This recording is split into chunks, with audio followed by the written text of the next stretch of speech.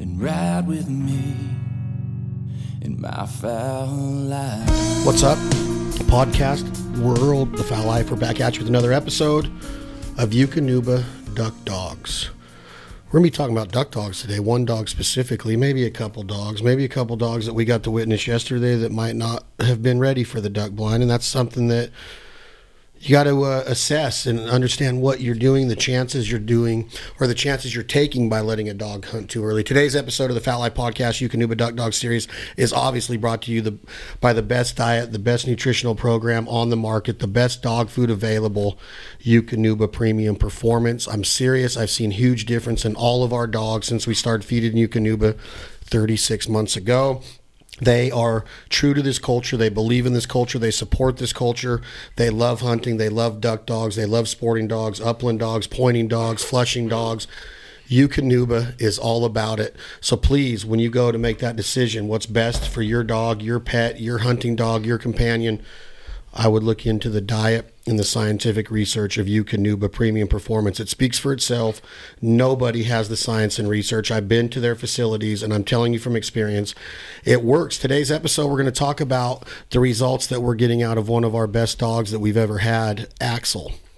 We have some guests with us today. One is a very highly regarded or very highly experienced dog woman with sporting dogs. Her name is Anna Van Nostrand. She goes by Anna V. You can find her on Instagram, I think Facebook too, at Anna V Outdoors, and she's been on this podcast a time or two or three. And we also got her 8-year-old daughter with us. Her name's Hallie Joe, but we call her Tater. What? Tater. What? Tater. Oh, say it again. Tater. Oh, Tater. How do you spell that? Tater. Your mom named you Tater when you were born. Mm-hmm. Tater. We're going to figure out how she got the name Tater. She even goes by Bird Dog Tater.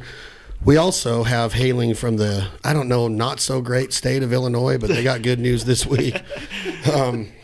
Illinois doesn't like hunters. That's right. Or gun rights. They need to fix some stuff over there.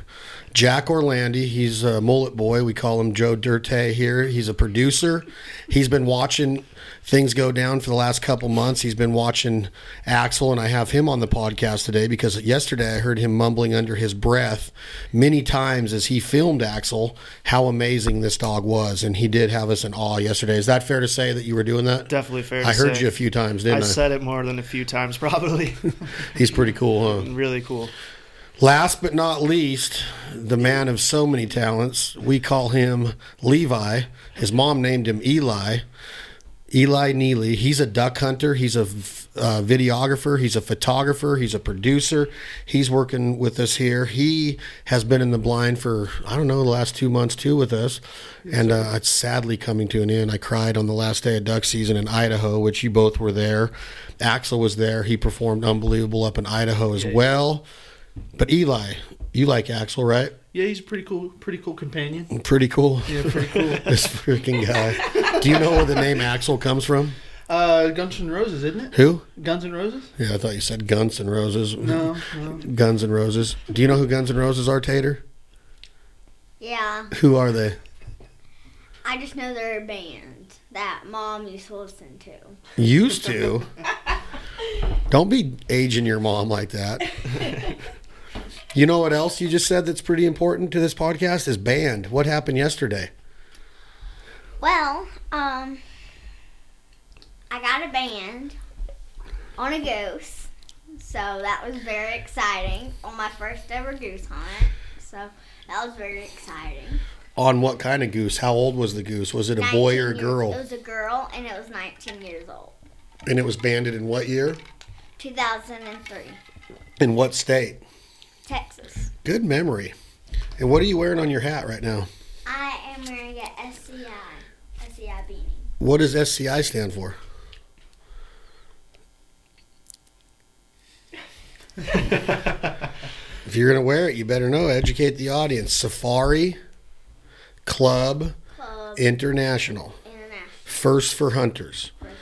SCI is the best at what they do.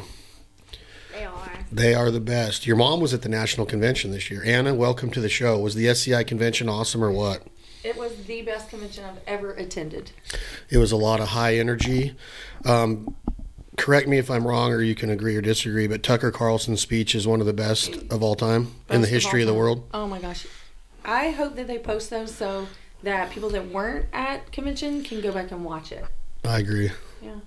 Did you think that at this part of your life you would have the cameras at the Safari Club National Convention following you around, caring about what you do on a minute-by-minute basis and what your effect and influence on other men and women, to educate them on how special this culture of the American hunter or the worldwide hunter truly is? Absolutely not. When I first got involved with the industry, it was all by accident anyways, and it was really just living our lifestyle on a bigger scale. Once the girls got older, then it was like more opportunities came along. So working with Blood Origins has opened up a ton of doors for me just to share what we have learned through the outdoor world, and then the amazing people that make or that keep our rights people don't really talk about. So finding a home at SCI has been so important to me because they are the organization that is on the Hill, that is constantly protecting our rights every single day, where there are very well-known organizations that focus on habitat. And from my experiences, the hunters assume that everyone is in on Second Amendment, and it's just not the way that it is. So we do need habitat, but without our gun rights, then habitat is it's not useful for a hunter. Safari Club believes in conservation, they do, advocacy, and they invest in it. Advocacy. And you mentioned at Capitol Hill, Washington, D.C., fellas like Ben Cassidy and Phillip and other people that are working relentlessly for hunting and shooting rights. And that's the thing about what you're talking about, I think, is that hunters can't take that for granted, right? They can't take it for granted, and I think they need to be educated on how important it is. I mean, on the drive up here to Nebraska, I was dealing with an issue in Georgia where there had been a bill that was proposed to not allow dogs to live outside.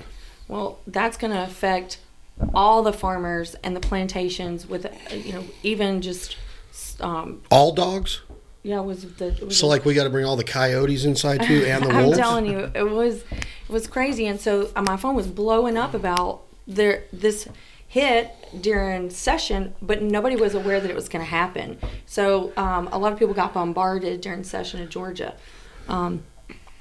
So as a bird hunter and an upland hunter, we feel pretty safe that the world's not going to attack us and they're going to stay with the big game hunters. And, of course, we support them, even though that's not what we focus our life on.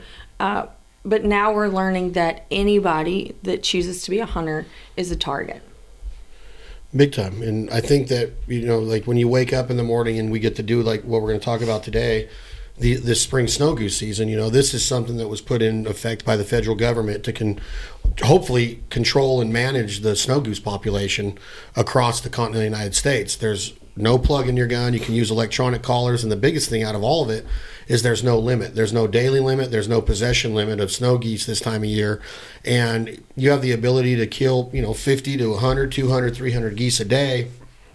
And we have the right and the privilege to do this. So SCI is, when you wake up in the morning, we're hunting yesterday, they're at Capitol Hill working on issues that could continuously or potentially affect our hunting future, generations to come, like Hallie and my daughter Alyssa, and if you guys have future kids, which watching you the last couple months, Jack, you're probably going to have a lot of them. And so if you think about it, you need to wake up and thank your lucky stars, and not just thank your lucky stars and say prayers for other parts of the world that are out there, and that we hope that we get to continue to live this lifestyle and be healthy and be secure and be safe and have longevity and relationships and partnerships and all of that. You have to become a member.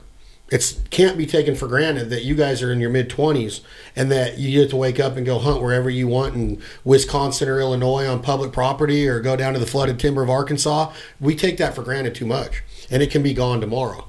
It's a God-given right to hunt, but it's also a privilege that can be revoked. And what she's dealing with in Georgia, they've tried to pass some freaking staunch laws the last couple of years for hunting in Georgia. In Montana, they want to make it to where veterans can't hunt. They can't hunt early. They can't do an early veteran hunt because these big game hunters don't want anybody to have the head start. And I'm like, some of these guys are wounded vets that fought for our rights. They're going to go out. Everybody thinks that they have this entitlement mentality and approach, and we have to be the exact opposite of that. So I'm telling you guys, become members. It doesn't matter what it costs. I've seen you guys spend $60 just on Mountain Dew and Diet Dr. Pepper in the last 2 months, right? You guys do. You spend your money on things that you could go without, like we all do. If you took some of that money, let's say $300, whatever it is, and became a yearly member or even a life member, that money goes to protect our hunting rights. People hear Safari Club, they think, well, I don't go to Africa. It has nothing to do with Africa. The first thing that people think of when they hear Africa, they relate it, or safari, they relate it to what? Africa. Okay. I get invited to go to Africa 10 times a year. I never go because it's not my bag, but I like to protect it. Hunting around the world needs to be protected, and that's what Safari Club's doing. And that's going to lead us into, I'm glad that she wore that hat at Sami, because I was having a texting conversation with the president and CEO of SCI just now, like right before this started. And he is so giddy about all of because he's a squirrel hunter, okay? He's a turkey hunter. He loves to hunt ducks, squirrels, and turkeys, and deer. He's from Mississippi.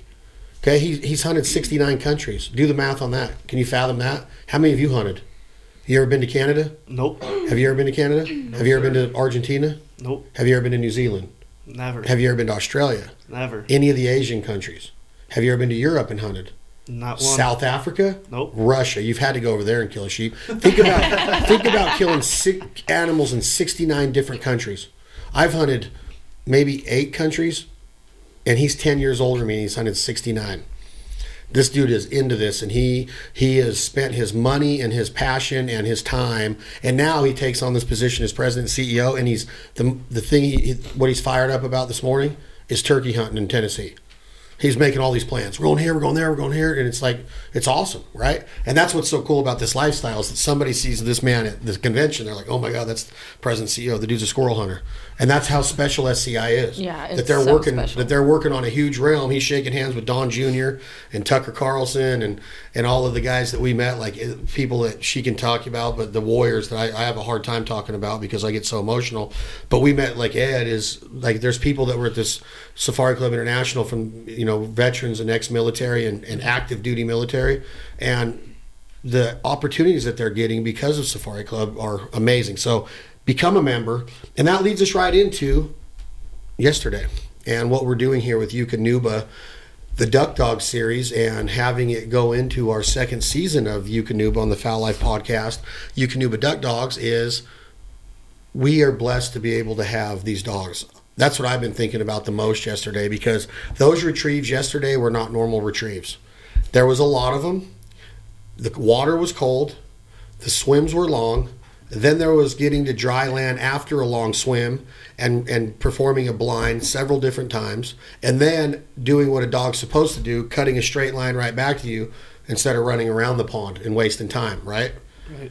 And he never checked up once. There was one time where he may have checked up a little and it was so the glare was so potent on the water we couldn't even see. Yeah, it was blinding. So he was going off of whistle and just his nose and getting downwind of those birds, and he brought every bird back. Is that fair to say, Jack? Definitely. He was a stud yesterday. What else do you got to say about Axel? Tell me like what you think of him, your experience with dogs, and what you see in him as not just a retriever and a duck dog, but what's his mentality, his disposition, his personality, his obedience. How's he like to be in the truck together, on the couch together? Like, you're with Axel a lot. Because y'all see him too when we don't. So it's, Yeah, sometimes me and Eli will be taking care of it. But one thing I noticed, like I mentioned yesterday, he's very obedient. He doesn't bark like crazy. He doesn't attack any other dogs. He's super friendly to people and other dogs as well, which you don't get lots of times. Dogs will get angry with other ones.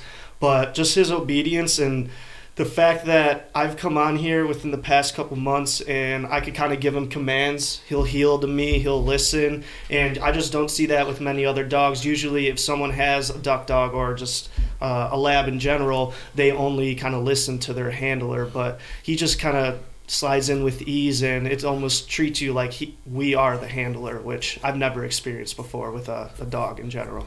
Yeah, I agree. He's got just a special switch. Yeah, I don't understand. It's kind of crazy to me that he actually listens to me and Neeley.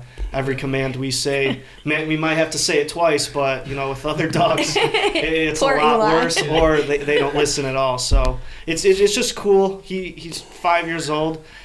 He's phenomenal at retrieving ducks and geese or whatever it is, and he's phenomenal at listening to us, which I've just never experienced before with another dog. You feel the same? Yeah, that's pretty fair to say. I mean, over the past 2 weeks while we were in Nashville, he was over at my house, what would you say, 9-10 times? Yeah. And you didn't even have to put him in the kennel. He would just lay on the floor, you'd tell him to place, and he'd go to sleep, and he'd be right in the same spot when he'd wake up in the morning. Wouldn't whine at all. Maybe whined one time because he had to go to the bathroom. But other than that, he was a really good dog when we were at home. When we were working, never bothered us other than, nudge us a little bit, pet him every now and then while we were editing or working on something.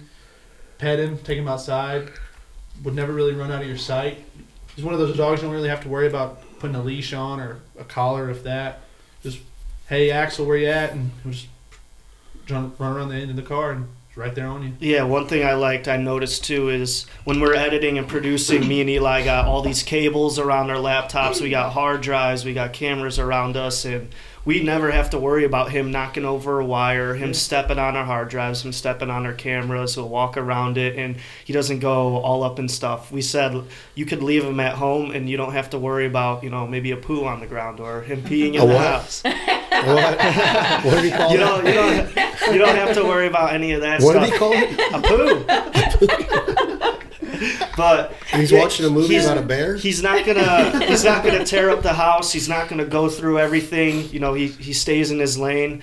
If you tell him the place, and like Eli said, if you tell him the place or lay down, he'll lay down in his spot. You can run outside for 20 minutes. You come back in, and he's right there, and the house is all good, which is just something I'm not used to. Usually, if I leave a dog inside for 15 or 20 minutes, I'm worried about he's gonna wreck the house. He's gonna do something. But a lot of them do. Yeah, that's why. And Axel's different, which is really cool. It's just something I've never experienced before.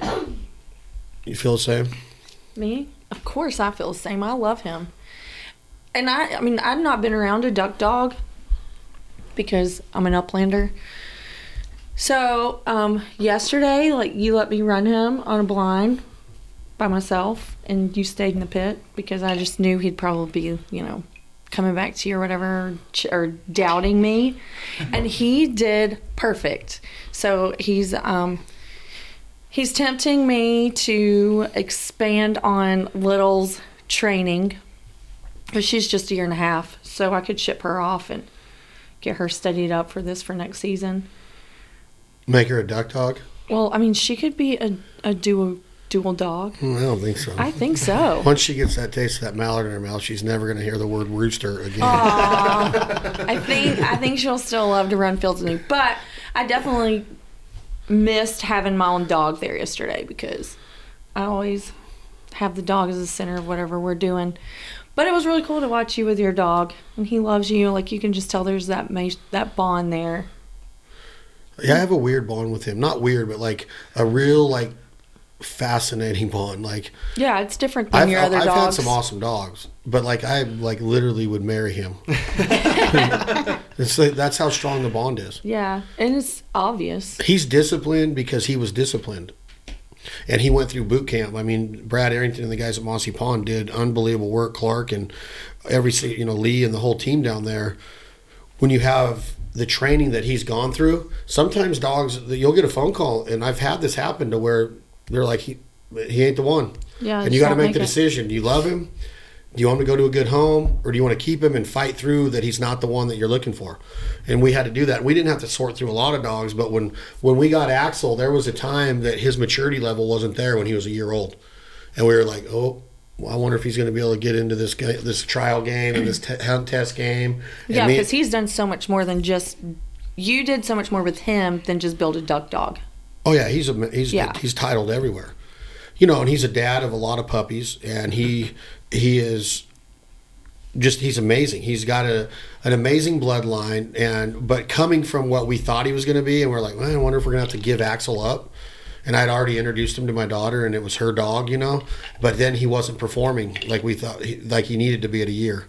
And then all of a sudden, he hit this switch, and frickin' title, ribbon, every pass, like everything that you wanted him to do. And now, like I don't know if he made a mistake all year. I make mistakes as his handler because I'm average at best, below average.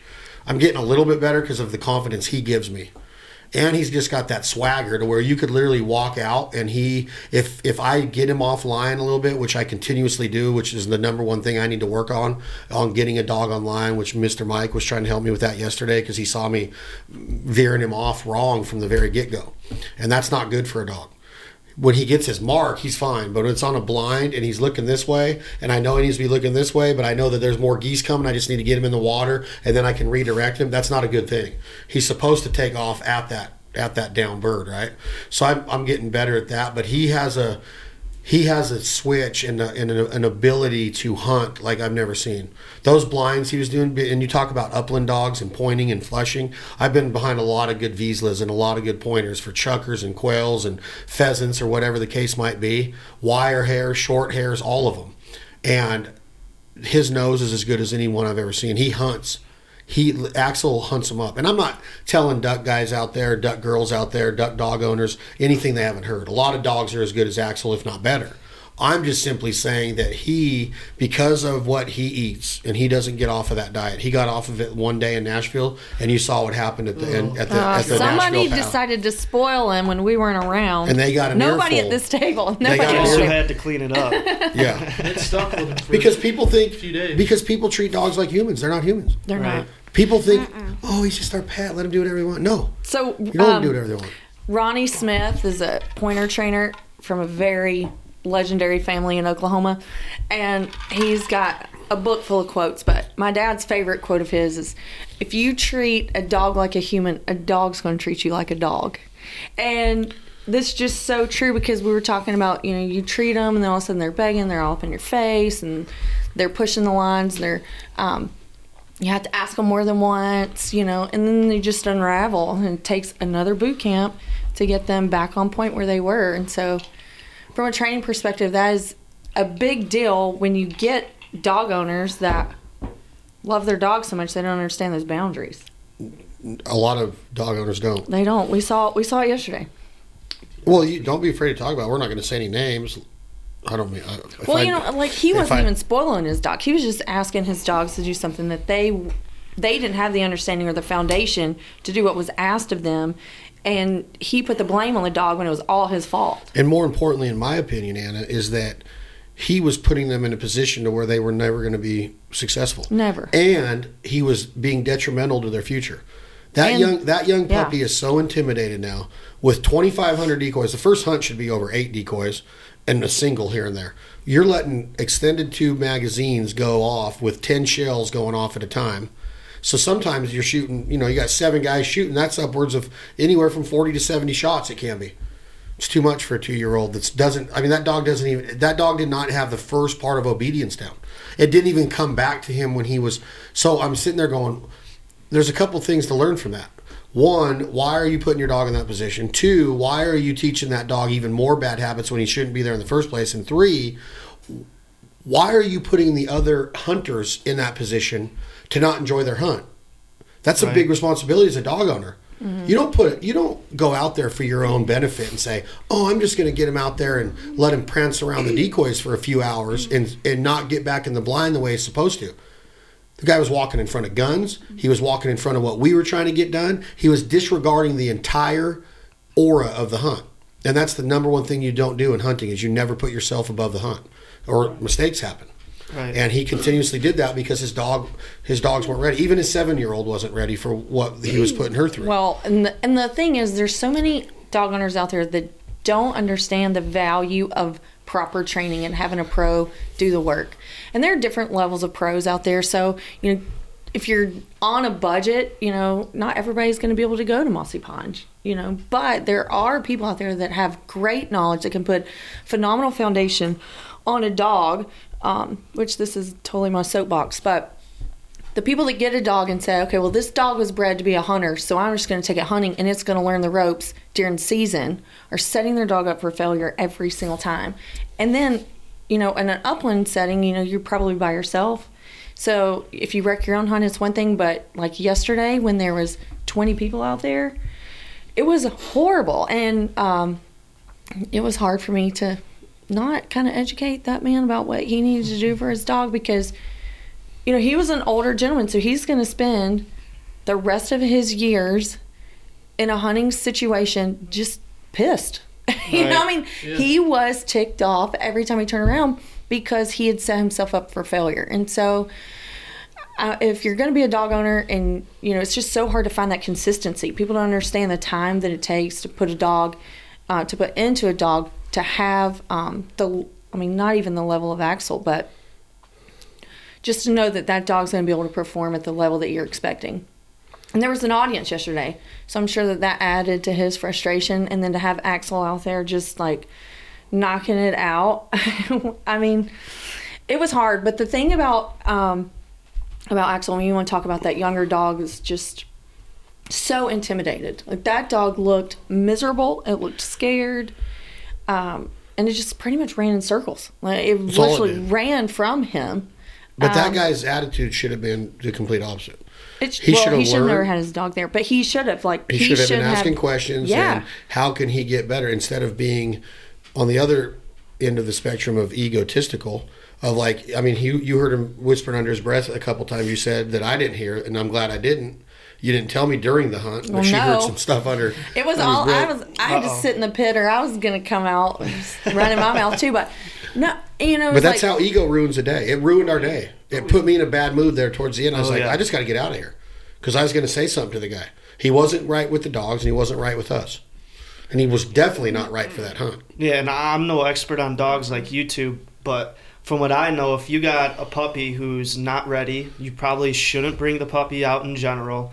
And then on top of it, you got, we had about 15 to 20 guns in the two pits. And no, not 15. It was about 10. 10, okay, Yeah. about 10. That's still a lot. That's a lot of guns. And from what I know, if your dog isn't fully trained or isn't ready, you probably shouldn't even be shooting your gun in general. And on top of it, he had a second dog, so he probably should be just focusing on one dog at a time and not trying to handle two at once. Which I would have loved to have had Littles there, but it was not the place. I wasn't going to wreck my girl because she's not been around that many guns. It would have been awesome to have another qualified dog in that hunt to help Axel. Right. To get the birds and get them back. Next year. Trying to handle two dogs Littles at will be once. there next year. The 7-year-old was okay. I could tell wasn't, an expert, but running two dogs at once with one that's not ready at all, that's got to be even harder on the dogs. Poor Axel. And he handled it like a champ. So that was what I was going to say. Another characteristic of him that is priceless is he is so even-keeled no matter what is going on. If we're in the house or even when we were at NWTF at our booth and it was so crazy loud. You got duck calls going on. You got a band playing. There's 50 people standing around. And he is just chilling. And if anybody walked up, pet him, he might look at him. He might just lay there and just take it in. But he was the same dog, that chill, in the blind yesterday. You remember when we went to the Opry a couple weeks ago? Do you remember this? You do? Oh, I'm talking to you. You're fired up. Yeah. Do you remember who we saw? Do you remember his name? Gary. Okay, Mr. Gary LeVaux, the lead singer and founder of Rascal Flatts. And what did I say to you 3 times when he was performing? I don't know if you'll remember this, but I turned to you and I said, and a band. I go, he is a freaking professional. Yeah. He owned the stage. He owned the crowd. His voice is impeccable. He was best friends with the band because he's so well regarded, highly regarded in that instance. And he went out there and made it about the people in the Opry, the tradition, the respect, right?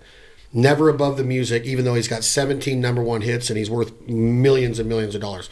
And he brought us in like family, right? My point in that is that Axel is a consummate professional. He goes out and he knows what he's there for. He's got his head out of the hole watching the hunt. He doesn't ever make it about himself. He puts the hunters first. He aims to please like labs are supposed to do, and he's never set up for failure. He did not retrieve his first live duck until he was 3 years and 1 month. Think about that. He retrieved ducks in a testing situation or a training situation, but he never went. When we went, his first hunt ever was in Alberta. Two people, one gun each, and killing nothing but singles. That's all we would shoot, is one shot. Kill a mallard and let him get the confidence of running through the decoys. There's a little water, a little skim water, filled decoys, full bodies with floaters, and he never made a mistake. But he never got hurt. He never got discredited. He never got his confidence hurt, right? Because it wasn't stimulating. Yeah. Well, I was going to say gratification, but it wasn't overstimulating to Axel. He was there and he was key and he was focused. Okay? That's not... If you would have put Gary LeVaux at 17 years old in front of a sold-out audience, he'd piss his pants. But now that he's a consummate professional and he owns the stage, he goes up there and he knows what he's doing because he took his time. And that's a lot of these musicians today, we're not going to go off on that, are just throwing right into this because they have a TikTok. Well, you might be able to record a video on your phone, but you ain't going to go to the Opry and freaking perform. You're going to choke to death. Okay, that's all there is to it. You have to be trained through the entire process to become a consummate pro, in my opinion. And it shows on stage. It literally shows on stage with Gary LeVaux. He's not with Rascal Flatts anymore. And he tore down the building that night. It was amazing. Standing ovation. It was amazing. And then I'm comparing it to Axel, is that's what Axel did yesterday. He should have got a standing ovation from that other pit instead of the BS that the guy was causing. I don't know if one person complimented him. Both of the two guys after said, man, he's amazing. Mike's brother and the other guy. So, that guy put in, and lo and behold, what did we find out today? No longer at He got kicked out of the blind today and kicked off the property and then told he's never allowed to hunt with the outfitter again. Think about that. For the second time. How big of a you know what do you have to be to get kicked out of a goose pit? Yeah. Twice. Yeah. Well, it happened 4 years ago, and he invited himself back, and the owner of this outfitter so nice. gave him another chance. And it took him one day to ruin that chance again. Yep. He should have been kicked out yesterday. Yeah. Tater was going to kick him out. I was myself. What were you going to do? I was going to be like, hey, dude, can we at least just get done with here? And maybe everything will be okay. But you know what? That didn't go that way. It had to go the opposite way. We don't have to worry about him no more. After the hunt, we were driving back up to the parking lot, and Tater looks at me and she goes, you know what a Karen is? I'm like, yeah, I know what a Karen is. She's like, well, he was a Ken. And I had a great laugh. Awesome. Yeah. That's awesome. What do you think of Axel, Tater? I love Axel. You do? Yeah. Why? Well, what did you get to do with him yesterday? Well, You had a lot of firsts. a lot. But, I got to run him. On more than one bird? Yeah. And how'd that go? It went good. Let me ask you something, Tater. This is really weighing on me right now. Why are you nervous on the microphone now, but you got up in front of an entire bar twice in Nashville and sang Dolly Parton? I don't know. There's not even an audience there. There's something weird about me. When I'm in short, like when I'm in tiny audience, I get so scared. But then when I'm in the biggest audience, I'm not scared at all. It's just a weird thing. Do you want about me to invite some people over here for this thing? We're going to have a party. Sure. It'd be better for you? Sure. Who's the best country singer of all time? That's hard. Well, give us Who's your favorite, I should say? Okay. Well, I have too many, so I'll just tell you 3 of them. Okay. I gotta think about this. You told me too yesterday. I did? Oh yeah, Rodney Atkins. Really? Yeah. Nice. I love Rodney. And what was the other one? With the M? The girl with the M? Her name starts with... Miranda Lambert. I like only one of her songs. It's my favorite. Just one song of Miranda you like? I like a lot of her I like songs. her old school and some of her new songs. Do you like The House That Built Me? Yeah, that's a good song. Have you heard the Marfa tapes that's up for a Grammy? Yes. I think their new so. Stuff. Yeah. That's with Jack Ingram and That's the song like, what's the song? What is the name? Is it the y'all means all? Or no, is it they closed down the honky tonks? No, that's on her new album. But the Marfa tapes is an album that you should listen to. It's really good. Okay, I'll do that next. I bet you Miranda would like to hunt with you. I hope so. What else do you I think a lot of people would like to hunt with Tater. do you like Dolly? I love Dolly Parton. You do? Yes. Why? I don't know. I just love Dolly Parton. Why? I mean, I love the way she dresses, first of all. Do you like the way Hannah Dasher dresses? What did you think of Hannah Dasher? I loved Hannah Dasher. Why? I don't know. I just love. Her big hair. Yeah. Her fringe. Yeah. Her big personality. Yeah. Her songs? pants. Her songs? What about her guitar playing? I love her guitar. She can rip a fender, huh? She's pretty special. So back to Axel. Back to Duck Dogs. Okay. Your nickname is Bird Dog. No, it's Tater. Tater, Bird Dog Tater, right? No, Bird Dog Tater. Okay, something like that. But what are How'd the you get chances that it name? becomes Duck Dog Tater now? Oh gosh. And I mean, You boys want to go hunt pheasants? I don't want it to I'm be down. Okay. like, I'm not sure. Maybe in the next few years I might change it. I'm not sure. But I know it's going to be, it has to have Tater in it. So maybe Tot? That's tot. Tater not Tot. Tater Tot. No. Tater salad. I mean. How about nah, fried tater? I don't like fried food. You like don't fried like- catfish, I bet. Okay, talk to me about Axel. Why is he so special to you? He is probably one of my favorite labs. Well, how was it running him yesterday? Your first goose hunt. You got a band. You ran Axel for the first time. Yeah.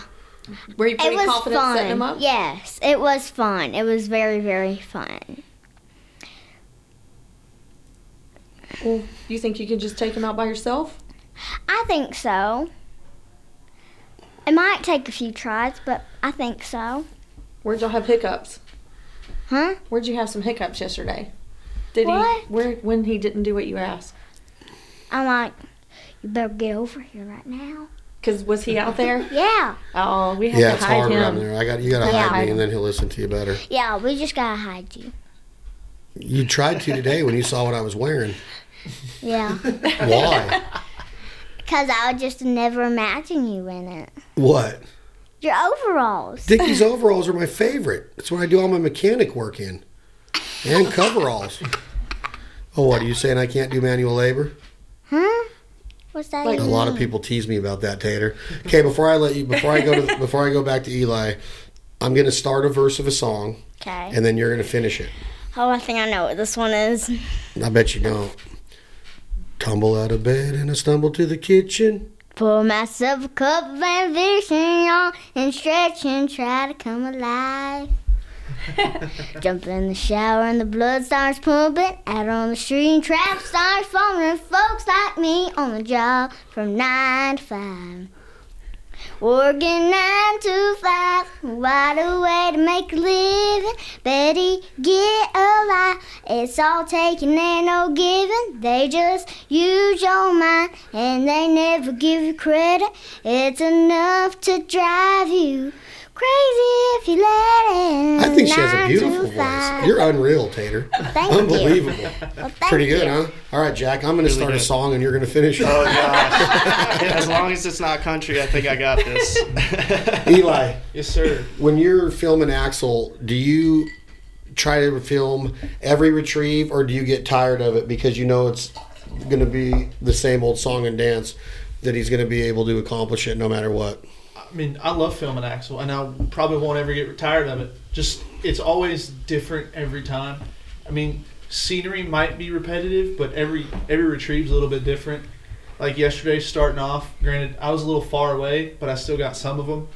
Starting off, some of them were kind of more in the trees, darker, stuff like that, but later on, it got a little tough for him because the glare. I mean, we were all trying to look for the one bird. We knew, 4 or 5 went down kind of in that sunny area, but once he got on the water, it was hard for him to find the birds and kind of hard for us to find the birds. And trying to watch him work while we're all trying to photo and video him, that's something really special, because watching you work, Axel, that's just a really cool bond to see between a person and an animal, and trying to see how he finds the birds while we can barely see the birds is just, that's really cool to watch. Just especially, I mean, Axel's just something different. Stud, huh? Yeah, I remember he's one a time stud. we were in North Dakota with Brad. This is before Axel was born. And he had this chocolate up there named Rufus. One of the only good chocolate labs I've ever met in my whole life. Because there's not many. There's just not. Not that I know of. There's only a couple good bloodlines for chocolate labs. That's why they're few and far between. Right. Obviously, there's more black labs than any, and there's good yellows. But we had this dog, Rufus, that was special from the East Coast. And I got to be close with, we put him on TV, and then we got to be close with his owners because they just loved seeing him on there. And then he passed away, and it was sad. We did this big memorial to him and all that. But one of the things that I remember vividly was a blind, and we filmed Brad doing it. I think it was before I ever really had to pull out my phone to do this stupid ass social media stuff.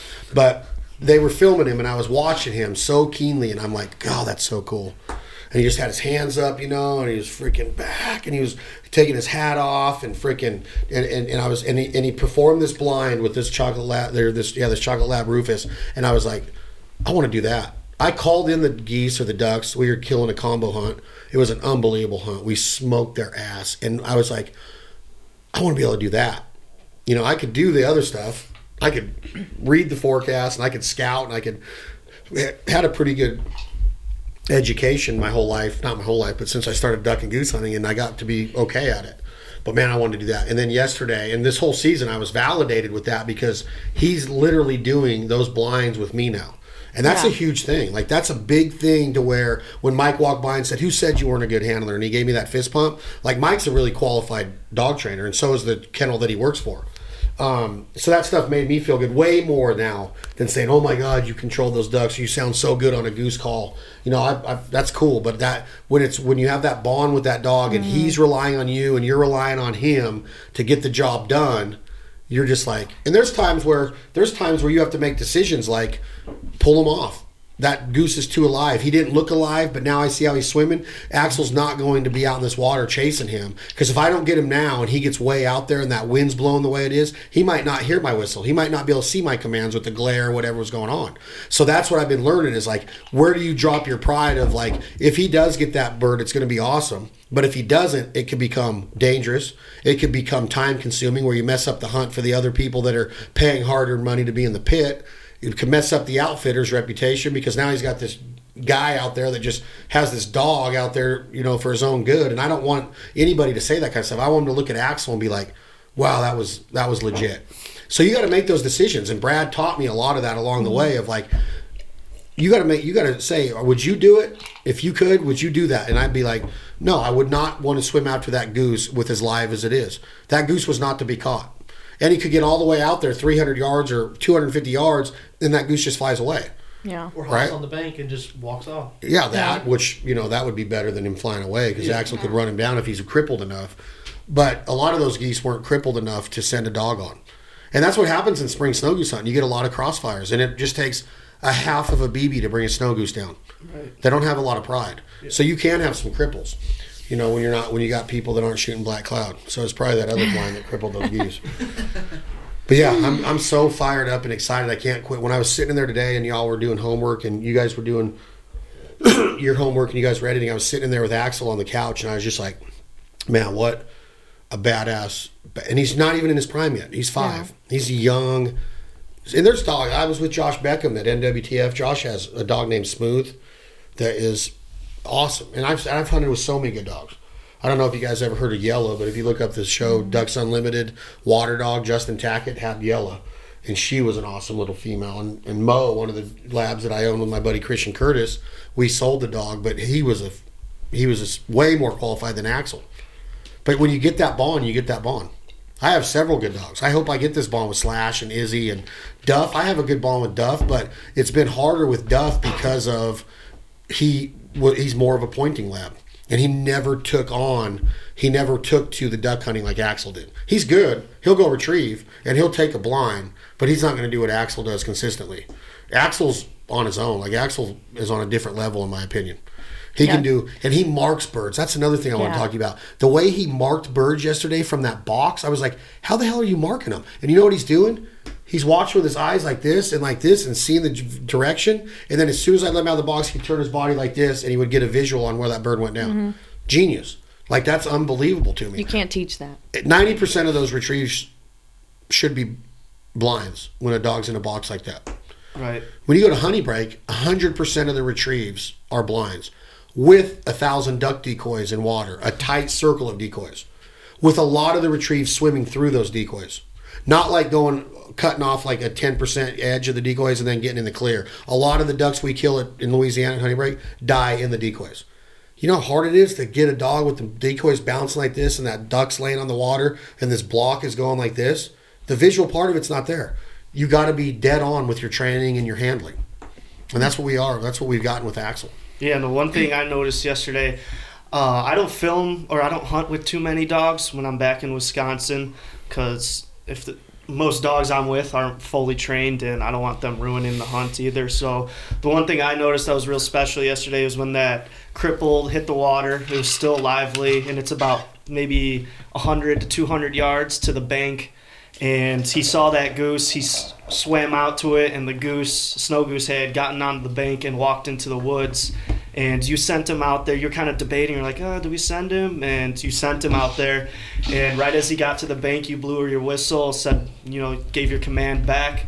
He ran into the woods. We let him do his thing for 10, 15 seconds. And then next thing you know, he's out with the snow goose coming back to you. And if I'm hunting with a dog, it's in a cornfield. There's not different terrain like what you were doing yesterday. That snow goose went from water to the bank to the woods, and I've just never seen a dog do that before. I know that. I don't know if there's not many. I'm trying to think of all the places I hunt. There's not a lot of blinds that are like that you go from 3 different habitats, right? Yeah. You go from water to dry. You go from dry to water to dry, but to go from dry to water to dry to woods and heavily wooded, heavily bushy areas, right? But it's his nose. And I was gonna say everyone saw him once he got to the woods. He took that line. He knew what he was doing. Sharp 90. Yeah, he just went straight to it, and seeing him come out with that was really cool. Yeah, and that's the thing about being a handler is that you want to put him in the position to do that instead of having to be like, we failed and call him off of that. Right. Because, he'll go into the woods and he'll come out without it, and you're like, well, what's the deal? No, that's not the thing. It's that it's your handling. You didn't let him get far enough to get downwind of the goose. And Brad taught me this on an episode of the Fowl Life on when to cast a dog and when to stop a dog and cast. And a lot of times I'm premature on it because I'm going off of my vision, and I make a mistake of where that goose actually is. And so I cast him upwind of the goose. He's got no chance at it. Right. Because what's he do? He just hunts downwind. So he goes into those woods. 2 other cripples had already gone in there in the day your uncle wanted to go try and get. And now that I think about it, he made the most snidest remark to me. Okay, there was this goose that got killed, went behind the blind out here to the right that was still alive, and he was swimming. And then there was 2 dead geese right here that were right off the bank in front of it that we crushed right in front of the pit. Mm-hmm. He comes over and goes, "Are you going to get that one?" He's interrupting me while we're filming, and I just ignore him. "Are you going to get that one?" So I look at him and I go, "Yeah, go ahead, get that one right there." Because that's all that dog should be trying to get. Right. He goes, "Yeah, that's one I want to get." And I went, "No way." Yeah, just like that. And I think about it now. I remember him saying that. I should have just picked up a decoy and threw it at him and be like, "Go away, dude. Just shoo, go away." That's like the nice me doing it. If Tater wasn't here, I'd tell you what I'd really say to him. But then he goes out there. Walks right past us and goes out to the long goose behind us and starts throwing rocks. He did throw. Oh, that's something we didn't talk about. But what about when we were waiting on all these geese to drop, and then he just starts shooting a single? That just killed me. Yeah, he does. He it. did. We were all out of the blind, like watching Axel. He's so good at it. But then somebody just starts shooting. Yep, and you don't do that when people are out of the blind. You never do that. No matter where the goose is, when dogs are working, you don't start shooting. You don't do it. Or people out of the blind. And But before that, I was talking about. What was I saying before I went off? I don't know, but this was really bad while we were living through it yesterday, and now we're like talking about it. I can't believe that we put up with this. Well, he was at the end of the hunt. He was not having it. Well, no, I was ready to roll before the hunt even started. Oh man, y'all were 20 minutes after we got set up. I was sitting where I was, and Jack was in the blind setting everything up, and they got there, and I was just like, I wonder how this is gonna go down. Because, there was probably 7 or 8 birds in the decoys when we got there while we set up. They just never left. They were just chilling in the spread. And they come in, and I was like, okay, they're not going to shoot these. It's been 5 minutes. 5 minutes goes by, and I'm just peeking over, and I was like, why are they all kind of just standing up? And then all of a sudden, I'm far enough away where there's a delay between the shot going off and me hearing it. And I was like, they're all outside of the blind. They're all shooting. Now I see birds or dogs going to get birds, and they're still shooting. And I was like, oh, gosh. Breaking dogs. It was every other minute they were shooting. And the whistle was the worst part. Y'all were right there on it, and I knew it had to have been terrible for y'all, but I'm 150 yards away. Well, think about Axel. Poor Axel, yeah. Think about Axel trying to retrieve, and he doesn't know who he... Yeah, he's like, what am I doing wrong? And then he's working 2 different dogs using the same whistles at the same time. And then I texted him because we couldn't communicate other than that. And I was like, is this dog really going for a decoy? Because the decoy floated off from the day prior, and I was just like, I'm 98% sure this is a decoy that's just sitting there. And I'm just watching the dog swim out, and I was like, maybe it's not a decoy. And then he got a little closer, and I was like, I think that's the decoy that floated off yesterday. And I texted him, and I was like, is he really sending him for a decoy? It's light enough, you should know. And I'm just like, oh gosh.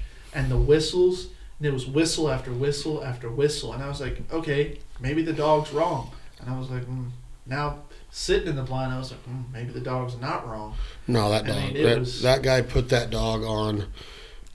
He'll probably never hunt. That 2-year-old will probably never hunt. And what's so sad is there are going to be so many people whose expectations of their dog will never reach the level of Axel. In my mentality, a champion to someone for their dog is whatever they set for it, right? Maybe they don't care about titles and that level of reaching their potential. Maybe they just want to be able to go out there, pick up a duck, and come right back. Fine. And that is fine. And we can support those people as long as they're not nasty. But this guy was so nasty yesterday. It was like all we could see was negative, And so, I get that some people don't want to invest the time or they just don't value the level of training and stuff that we want. But well, it comes down to the mentality of there's a right way to have a duck dog. I don't care if he's on the level of Axel and he's not a master hunter or qualified all age. I don't care about any of that. Obedience, disposition, personality, manners, not crying, not whining, not making it about them, not breaking. That's not that dog's fault. Breaking, jumping up out of that box, trying to get up out of that box, and then he's all of a sudden, or she or he, what was that dog? Ellie was a female. Yeah. Now she's in front. Now she's in front of all those guns. I went to bed last night hearing screams with Ellie. Oh my God! And she's in front of all those guns now, right? Yeah. She's in front of guns that those guys don't know. They don't know us. Right. I'm not going to put Axel in harm's way over a snow goose or a mallard duck. No way. And that guy was constantly allowing it. Walking in front of pits, not saying, hey, the gun's unloaded or anything. It was unbelievable. And that's the thing about, I don't have patience for dogs that aren't right. It's not the dog's fault. Right. I just don't have patience for it. You don't do that to a hunt. And you could have the mentality, he's my dog, I'm going to let him do what he wants. Or he's going to do what I wanted him to do for me. And that's not fair to the dog. These dogs were bred to be champions. They don't have to be hunt test champions. They have to have the champion mentality, though. Right. And that 2-year-old lab now is going to be nothing but a couch dog, probably. She's not going to be qualified to go out and do that hunt. She won't be ready by next year if she starts now. Just not going to happen. She's scared. Yeah, she's scared. She has a confidence issue now that has nothing to do with training. And just, like Could you imagine if you had to take your driving test in the Indy 500? Think about it. I don't know. You imagine racing Tate Fogelman to get your 16-year-old driver's license? Tate's 21. I wouldn't even know how to start the car. Could you imagine, though, when you go to get your driver's license at 16, they're like, all right, here's your test. You got to qualify with 5 laps around these guys. While being belittled the whole time. Yeah. Right. That would just... By having whistles go off in your car and Ricky Bobby and freaking just everything going off. Imagine that. That's what that dog's going through. Right. Wasn't ready for that. And then the rocks. And their shells. He was throwing brand new shotgun shells at him. Okay, so let's change the subject about something good because I just forgot about this. So when we were sitting in there and you were thinking about just, the journey of Axel and just how proud you are and the investment that Brad had put in you, and I was going through pictures and video from yesterday, I knew, because with us being in the pointing world and Hallie Jo starting at age 3, she got Dolly at 3. Yep. It was going to be a very long time before she could ever have independence with a dog, but she wanted that. And then her sister was a rock star in the horse show world, and she was always having to just sit on the sidelines and watch her sister win.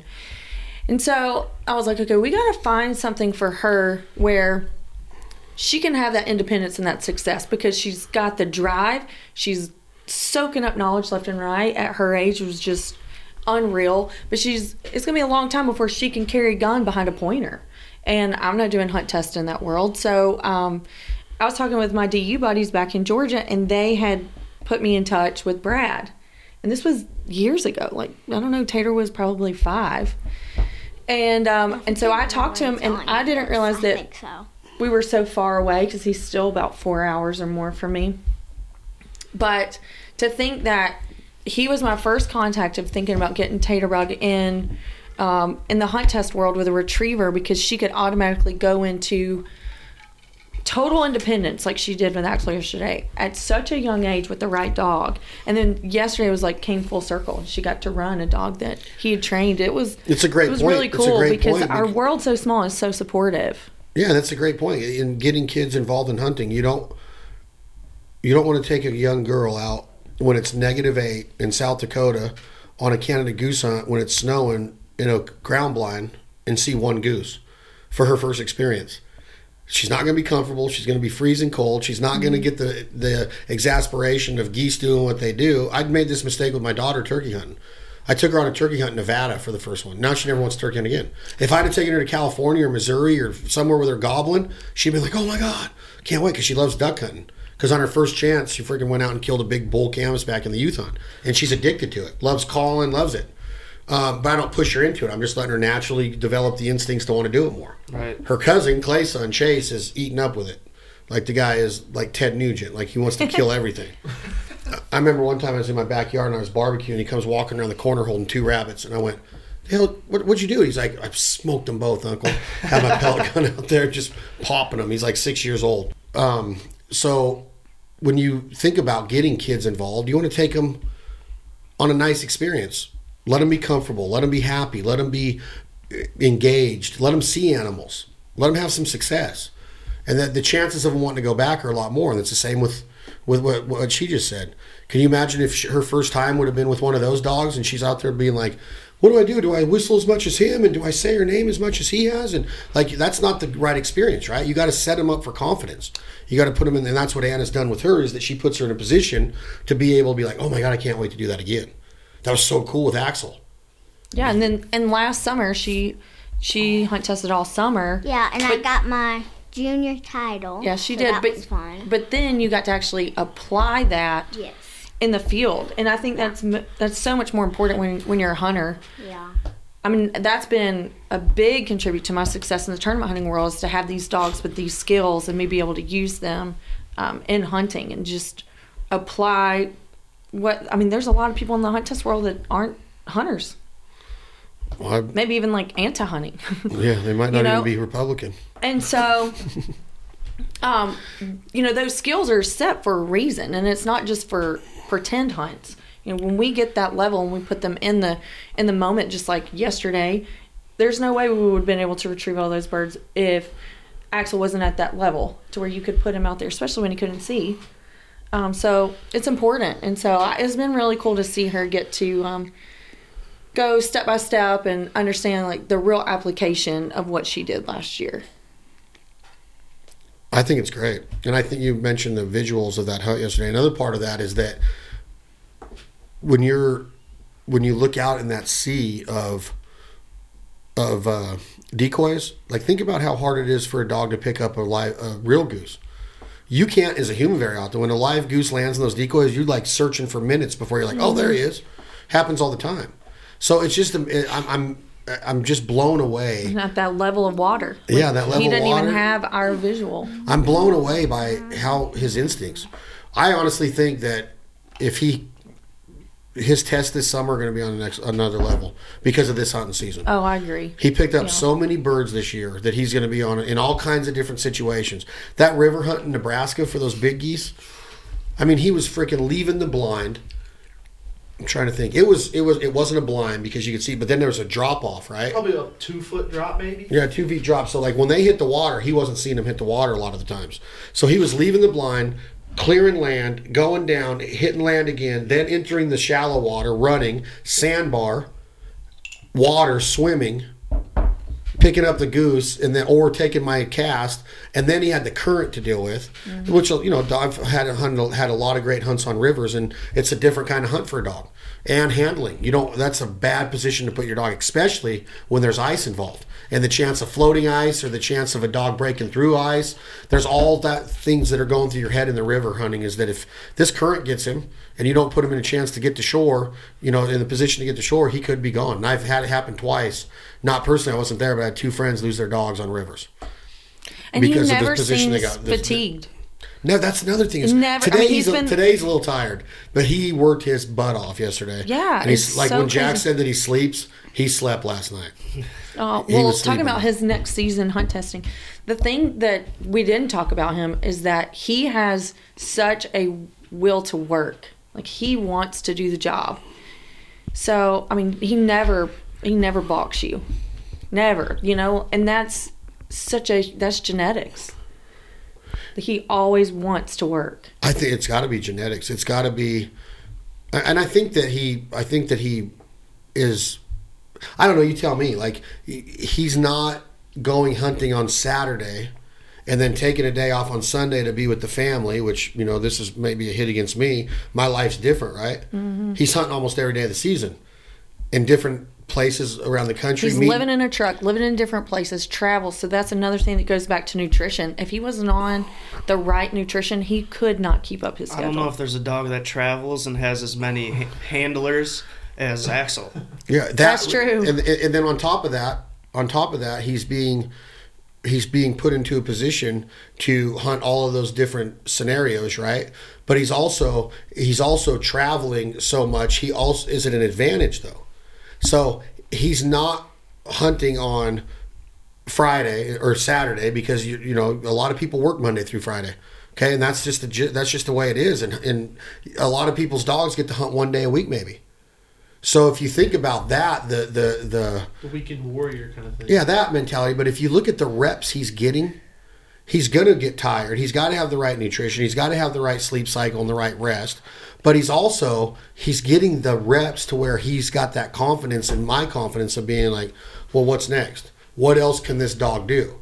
I don't know if there's much more he can do as far as what I've seen, because I would never put him in a position to do a 700-yard blind not knowing what's over there. Oh, yeah. That's a big mistake people make. They're like, oh, my dog's the best in the world. Watch this. Well, you don't know if there's a dirt road over there where a freaking four-wheeler's going to fly back and smoke him. You don't know if there's anything going on over there.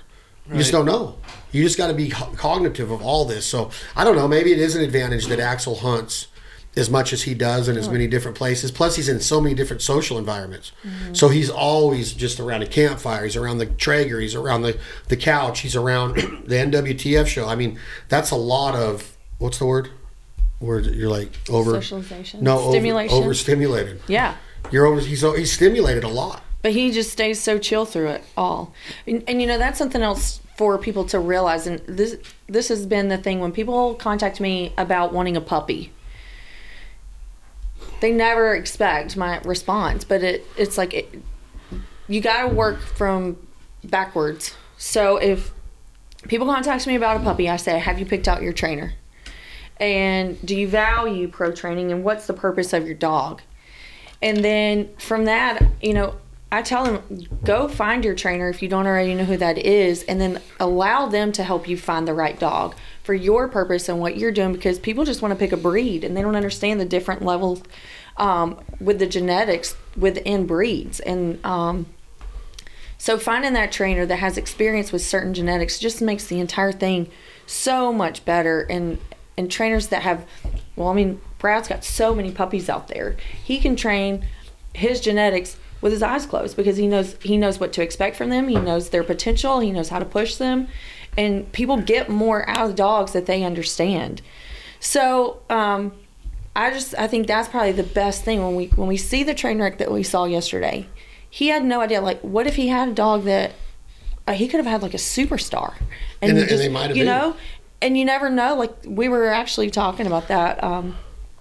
One of the guys that was with us yesterday, I don't remember who it was, but how many dogs end up just laying on the couch that should have been a household name, you know? And then how many household name dogs were probably a cull, you know? People just didn't expect them to be a rock star or whatever, but they just landed in the right hands. And so I just think taking the time to do your homework and finding the people that can advise you the most is going to get you, because if you're a weekend warrior, you don't have the time to put into your dog like that, like you do. And so I've just found it's been the best way for me, and I had that help, and I'm just so grateful for it. Because you're talking about professional training. Yeah. Nothing replaces it.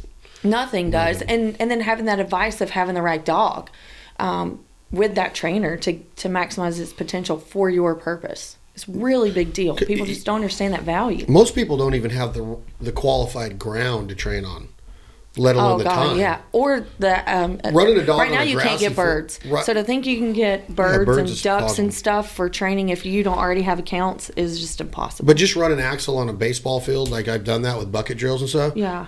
Doesn't set him up for yesterday. Well, if you go to Mossy Pond or Wild Acre, some of these other kennels and trainers we deal with, they have qualified land. It's got all of that in there. I mean, if it didn't, you'd never be able to put these dogs in a hunt test. Because when you go to a hunt test, whether it's UKC or AKC or whatever it is, you're not on flat grass. Like, it blows my mind how difficult it can be. Mm-hmm. Then you start throwing in the idea of the other, before we get to the actual hunting in this podcast, I want to talk about what a poison bird is. Do you understand what a poison bird is? A poison bird is something that can get a dog off course. So when I'm marking Axel over here, there might be another duck right here that I didn't see or didn't know that was there, and he might get downwind of it and want to go for that one, and it's got his attention. And that's what they do in these hunt tests, is they try to trick the dog with a poison bird. Like, he'll be running or she'll be running out to this mark, and they'll just cast another dog and try to get him off of their game.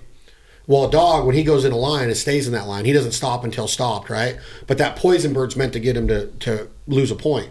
Well, in the snow goose game, there was a lot of poison birds that I wasn't seeing because I'm like, they're in the decoys. Yeah. So then he would get to it, and I'd be like, he's going to go to that duck. And he only did it one time. Mm-hmm. And it was on that far one because of the glare. Yeah. He went to every bird I cast him on or sent him on a mark I was just like, holy shit. Like, he's not missing these. Like, I would have missed them all. I would have just turned around and got this one. It's right there. Mm-hmm. But instead, he just keep going where I intended him to go. And that's just another thing, going through all of that training and all through his testing and just applying that to real life scenario. Happened yesterday. And that's so gratifying. It is the more. I've been on stage at every big duck and goose calling competition. I've hunted with all the who's from Phil Robertson to Fred Zink to any of them. Doesn't matter. That's all been awesome. I'm honored to do it all.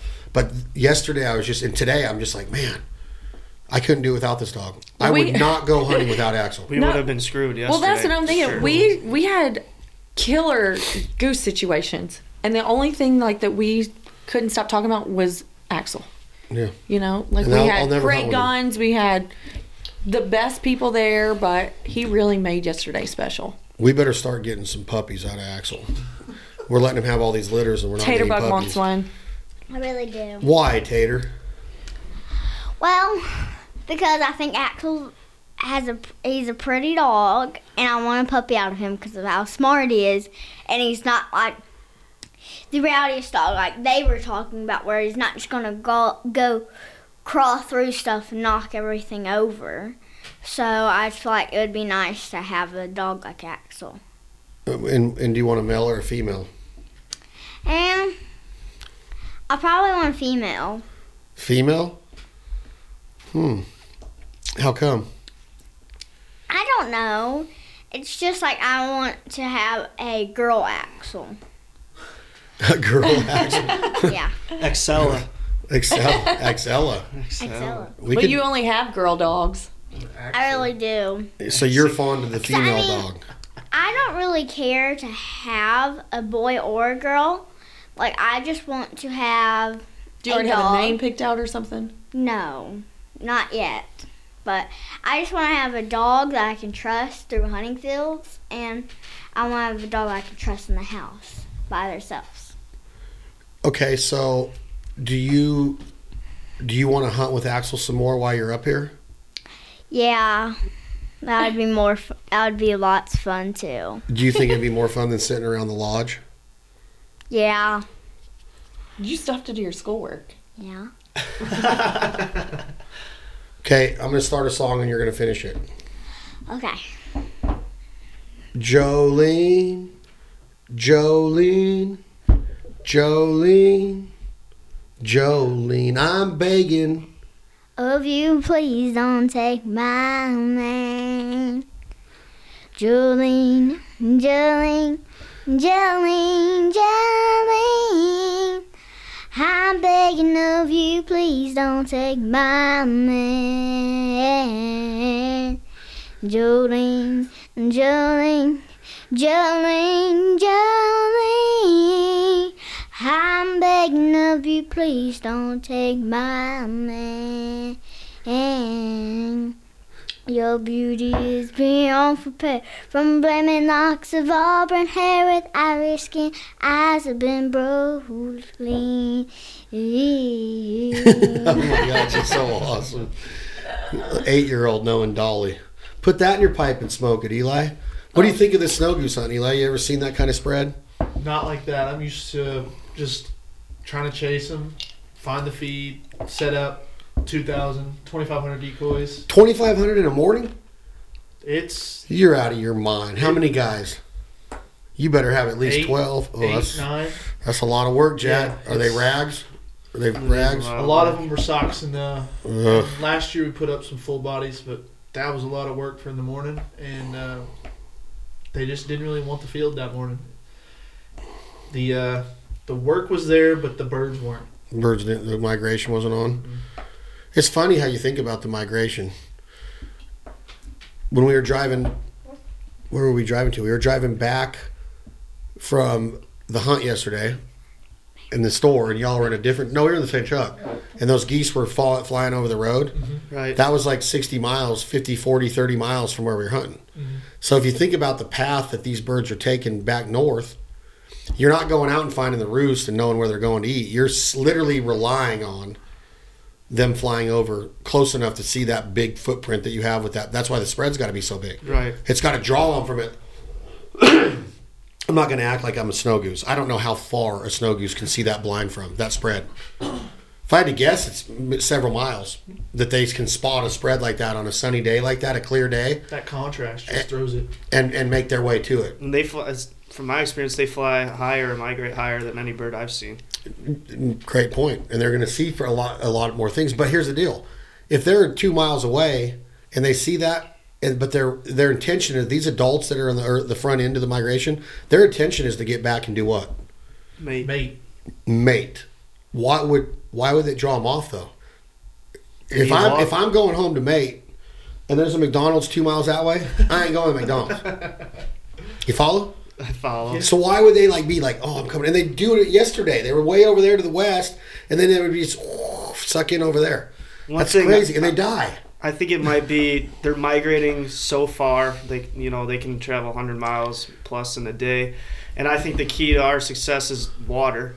Yep. If they could pick out any cornfield or any field they want, but they probably need some water to hydrate to keep on going back north. So you're right, man. Migrating birds are going to want to hit water. Yeah, so I think the water was definitely key, and especially that helps. Midday, they got water or getting north on their mind. And then it's like Tater got the 19-year-old band, so they've seen everything, or that goose at least has seen everything. From field spreads to water spreads, whether it be... What about that spread? Was it awesome, though? The actual spread. That's the coolest spread I've ever hunted. That's cool spread. You know, snow goose floaters and full bodies, no socks at all. And the only snow goose hunting I did was last year in central Illinois, and it was 500 socks, and we had no wind, so it was a bit of a struggle. But you got those full bodies, and it's a bit of a different game, especially with the adults. The amount of adults we were seeing, I probably need some full bodies. Larry and Ryan have 12,000 green headgear full bodies. That's a lot. 12,000. Think of the investment. How many trailers does that fill? think of the investment. Not to mention how psycho you have to be to be a want snow to chase goose snow hunter. goose snow geese like this. I mean, you heard the story yesterday. He's in Arkansas picking up a spread, drives all the way to Iowa, wakes up at 3. His son wakes up at 3 in the morning in the truck and has no idea where he's at. And his dad's out in the field setting a snow goose spread in Iowa. And he left Arkansas 12 hours before, just to get just to make his clients happy. Like, that's crazy. Vandemore, you're nuts, dude. All these snow goose hunters are crazy. Well, it's like when we were driving up here. You were sleeping. He was driving, and then he called me. It was like 1:00 in the morning. He was just curious where we were, and I was like, I think we're somewhere in Illinois. We might be in Missouri. I don't really know. I asked him what he was doing because it was 1:00 in the morning, and I assumed he had clients the next day. He was like, well, got to run down to Arkansas, pick up my spread, run back to Iowa today, set the spread. And I was like, well, and then get to Nebraska to take care of his clients there. And then, lo and behold, he comes to Nebraska, leaves mid-hunt, didn't know where he went, and then come to find out, ice broke, and they started pushing all the floaters into the blind. So he had to run back to Iowa, fix that, and then he came back to Nebraska and hunted the next day with us. Psycho. Mm-hmm. Insane. It's the only thing you can say. Larry Freeman and Ryan Zelgers are probably two of the coolest people I've met in the waterfowl industry. Two of the most passionate, compassionate, kindest people I've ever met. Like, they have no ego at all. No. And they work their asses off. Earmuffs. They hung out with us yesterday, and I just got here, and I felt like I'd been here the whole time. Mm-hmm. They did too. That's how the kind of people they are. And you asked him, I remember, you're like, Ryan, do you ever shoot? He's like, not really. He's like, I just like to hang out in the blind and take care of my people. That's so respectful. Wonder why he wasn't in that other blind yesterday. You ever thought about that? Ryan? Yeah, why do you think he was in our blind and not the other one? Well, I don't think he wanted to be by that guy. You could have said because we were the cool people. Anna, you are known for your shotgunning. What'd you think? You're shooting a Benelli Super Black Eagle 3, left-handed, extended magazine, tube. Then you got the Rob Roberts on it. You got the T2 choke tube, the high-vis sight. You're shooting 9 shots at every flock. Did you love it? Were you excited when the geese started to drop in? I mean, was your anticipation there? Were you fired up? Well, yeah, I was fired up, and it is a transition going from only shooting over under. It does feel different. But when we left yesterday, I told you that it was insane to shoot that many rounds. And those shells, 1450s we were shooting yesterday? Yep. And feeling like we were out there with a 28 gauge. Like, there was absolute no recoil. If Tater could have shouldered that gun, I would have felt super confident to be like, go for it, kid. It was crazy to... And that's a big deal when you're shooting that many times at that many different targets, right? Transitioning to your next target with because you would think shooting that heavy of a low, we're shooting BBs at 1,450 feet a second, 3-inch black cloud BBs. You'd think you'd be getting knocked around, but that's why black cloud's so special, because you can stay on target. No one's sore this morning? No shoulders are sore? No. I honestly don't know, and I mean this with all honesty, and I'm saying this on the Fowl Life podcast, Eukanuba Duck Dog series. I don't think I missed all year. Probably the last 2 years, I don't know if I've missed a duck or goose. Would you agree with that? Would I agree with that? I didn't really pay attention to yesterday. Oh, you were just in it for yourself. I see. Well, yeah. She was She was... I was too. There was two of those last 2 flocks. I was lined up on them so perfect, and they all kind of just scooted to our side of the thing. Yeah. And I think we killed 11 out of that one flock, and they were all... I asked Ryan, I go, where are all the dead birds? He goes, they're all on your side. They were. Like, when we got out of the pit to go get them with Axel, but they were all like within 5 feet of the blind, like right there. We just went, and they just... And that means that you're on target and you're not getting pushed around by your gun. Well, there was one flock. I remember it very vividly because I asked him, I was like, how close was that to landing in the pit? Because I would follow the birds and I would see it get poofed. I would then hear it 2 seconds later, and then I would just follow it down and follow and follow and follow, and then you just hear a thump from where I was. A couple of them almost landed on us that landed right behind us. Yep. Yeah. Yesterday was a true migration day. Yeah. It was a true. We almost awesome. dropped one on us. Yeah. It was, what, It 3 sounded feet like away hitting from metal. coming in Yeah. our pit? Yeah, like right by us. It was right by us. What'd you think, Tater? All those geese. I know you had to take a little nap. I know that you're too young. You're too little right now to do it. But next year, I think stand you'll on be a box. handling a 28 gauge. Well, at least I still got to see out of the blind. That's still good.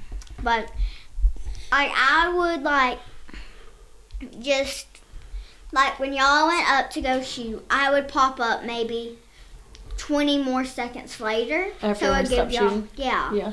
like maybe 20 seconds later when y'all are almost out of shells. So then, as soon as everybody got done, we would all, like me, Chad, and Jack would rush out of the blind, and I went because we went. So Chad directed Axel, so he run them on the blinds and stuff to go get the birds. So we all rushed out of the blind. Jack was filming while we did that. And so then we would come back in because we would see another flock from a little ways away. So we would all rush back into the blind. And then it would just happen over and over again. And you loved it. Yeah. Well, let me ask you this, Tater. Okay. Tater. What time did we get there in the morning? I mean, she really was there all day 7. long and We were never all there. complained Yeah, to like leave. 7. 7:10. Most kids won't do that. When you see a picture like this, Tater, what does it make you feel like? It makes What me is this feel picture? fun. Who was that? That's me and Mom. And where are you? We are in Nebraska. Where? In the duck blind. In the goose- in the goose blind. Goose pit. Goose pit. How does it make you feel to see that you get to live that life with your mama? Makes me feel good Why? because it's fun. And what else? And Does it teach you responsibility and, Yes. and respect for animals? yes. Does it teach you how to respect other hunters and have the respect of the resource and what Mother Nature lets us do? Yes. It's pretty neat that your mom lets you do this, huh? Yeah. That's a pretty cool picture, huh? Yeah. I hadn't hunted a pit till I was 23 years old. And you got to yesterday at 8, so that's pretty special. In March in Nebraska, Yeah. the spring snow goose Yeah. This is season. my first Get year a band, hunting pits, run too. Axel. I know. This is your first year And in a the pit? first ever goose hunt I've ever even had. Me too. Yes.